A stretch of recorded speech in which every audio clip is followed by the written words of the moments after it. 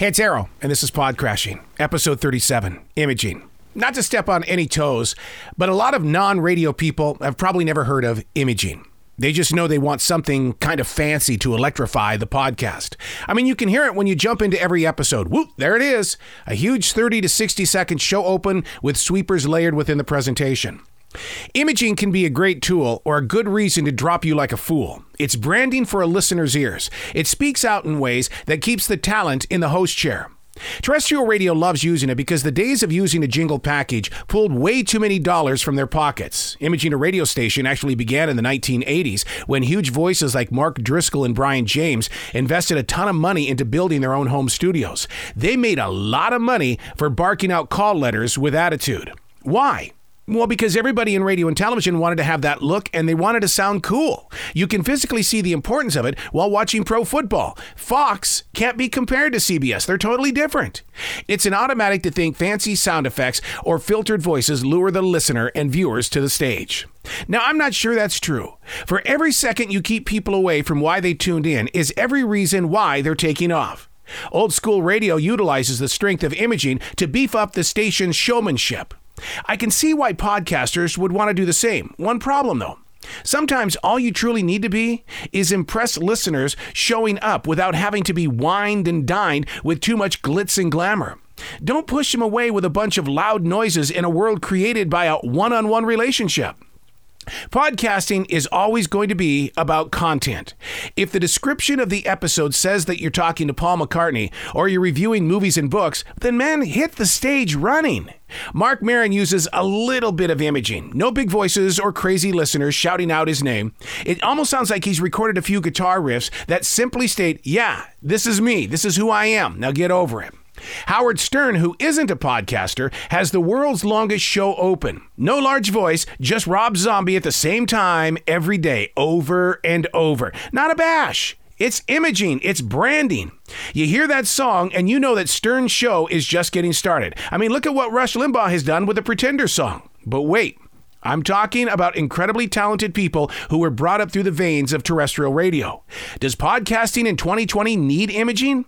It does in your social media. Spend time perking up the attention of a potential listener. When they land on your episode, they are yours to lose. Now, when I first got into podcasting in 2012, I was all over imaging the episodes. I wanted to be the King Biscuit Flower Hour kind of guy. I mean, lots of wow. No conversation or interview was ever posted unless it went thoroughly through my production. Zip, bam, pow, up front, and music always under the talk. And then it happened. Jesse Ventura's son wrote me a letter. He said, "My dad was talking about incredible subjects. Great things, dude. You destroyed his impact by using music in the background." Well, that's all it took to change me, really, seriously. Dropping the hardcore showmanship approach changed my life and my analytic numbers. The moment that I stopped trying to wow listeners, the episodes actually gained in strength. Also gone were the brief bios about who I was talking with. I did it in the early days because I wanted my image to be that of someone who actually knew what we were going to be talking about. Get to the hook of the song. Again, listeners came to your episode because of the headline or the description. Now, many times in the past, we've talked about how we live in a world where listeners endlessly hit the next button. Guess what else they know? Fast forward. That's their way of giving you a second and a third chance. I love me some Joe Rogan, but man, when I have to listen to him talk about 18 billion things before the show starts, it kills me. Dax Shepard and Conan O'Brien salt and pepper their commercials throughout the episodes. But I feel like I'm cheating on Rogan when I hit fast forward. His advertisers need to be heard. His imaging is being that MMA calm, compassionate talker, but man, as a listener, I'm ready to take him on during those endorsement commercials. Now, I'm not saying don't image your episodes. By way of face planting into a pile of digital numbers, I've just noticed how much change that I've gone through by not making a lot of noise. Mike, the terrestrial radio program director, told me in 1994, "The ears on the other side of your speakers aren't interested in anything but what benefits them." I totally got what he was saying. The average podcast isn't blaring out of a speaker. It's coming to your listeners usually at a cool volume. Their imaginations are locked onto the moment that you have designed, and then Dax Shepard stops the interview and uses a fake voice. "Well, we'll be right back right after this." Why?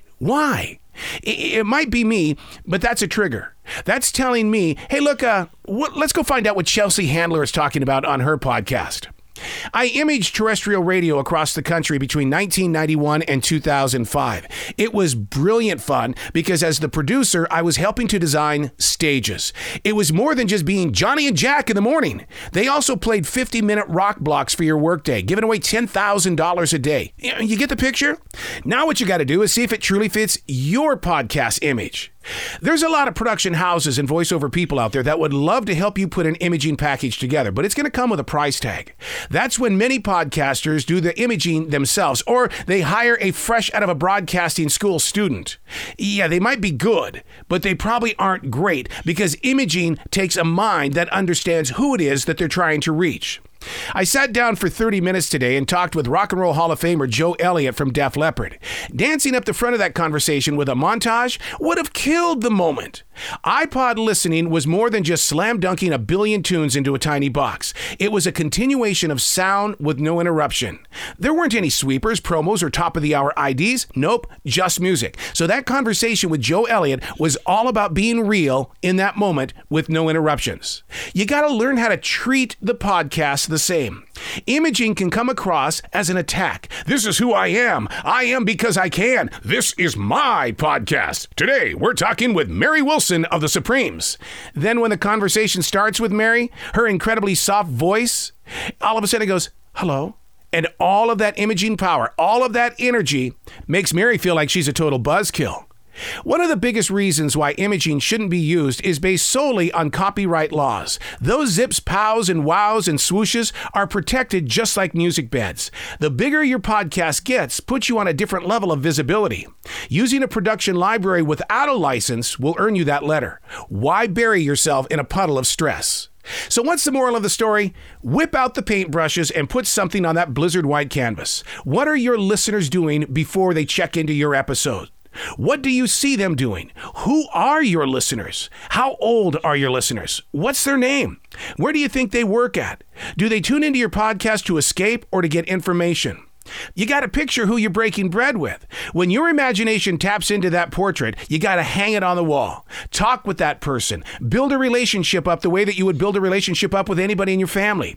Be aware of who they are by researching what you think is their lifestyle.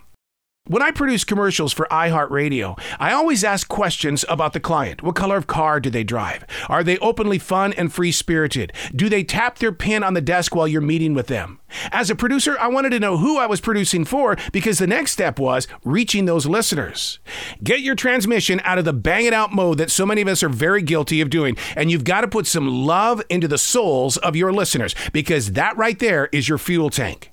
Know what type of imaging you're trying to shove into their hair and ears. To image or not to image. It's always a choice. Take it for a test drive and keep your decision on the road. I'm Errol, and that's Pod Crashing.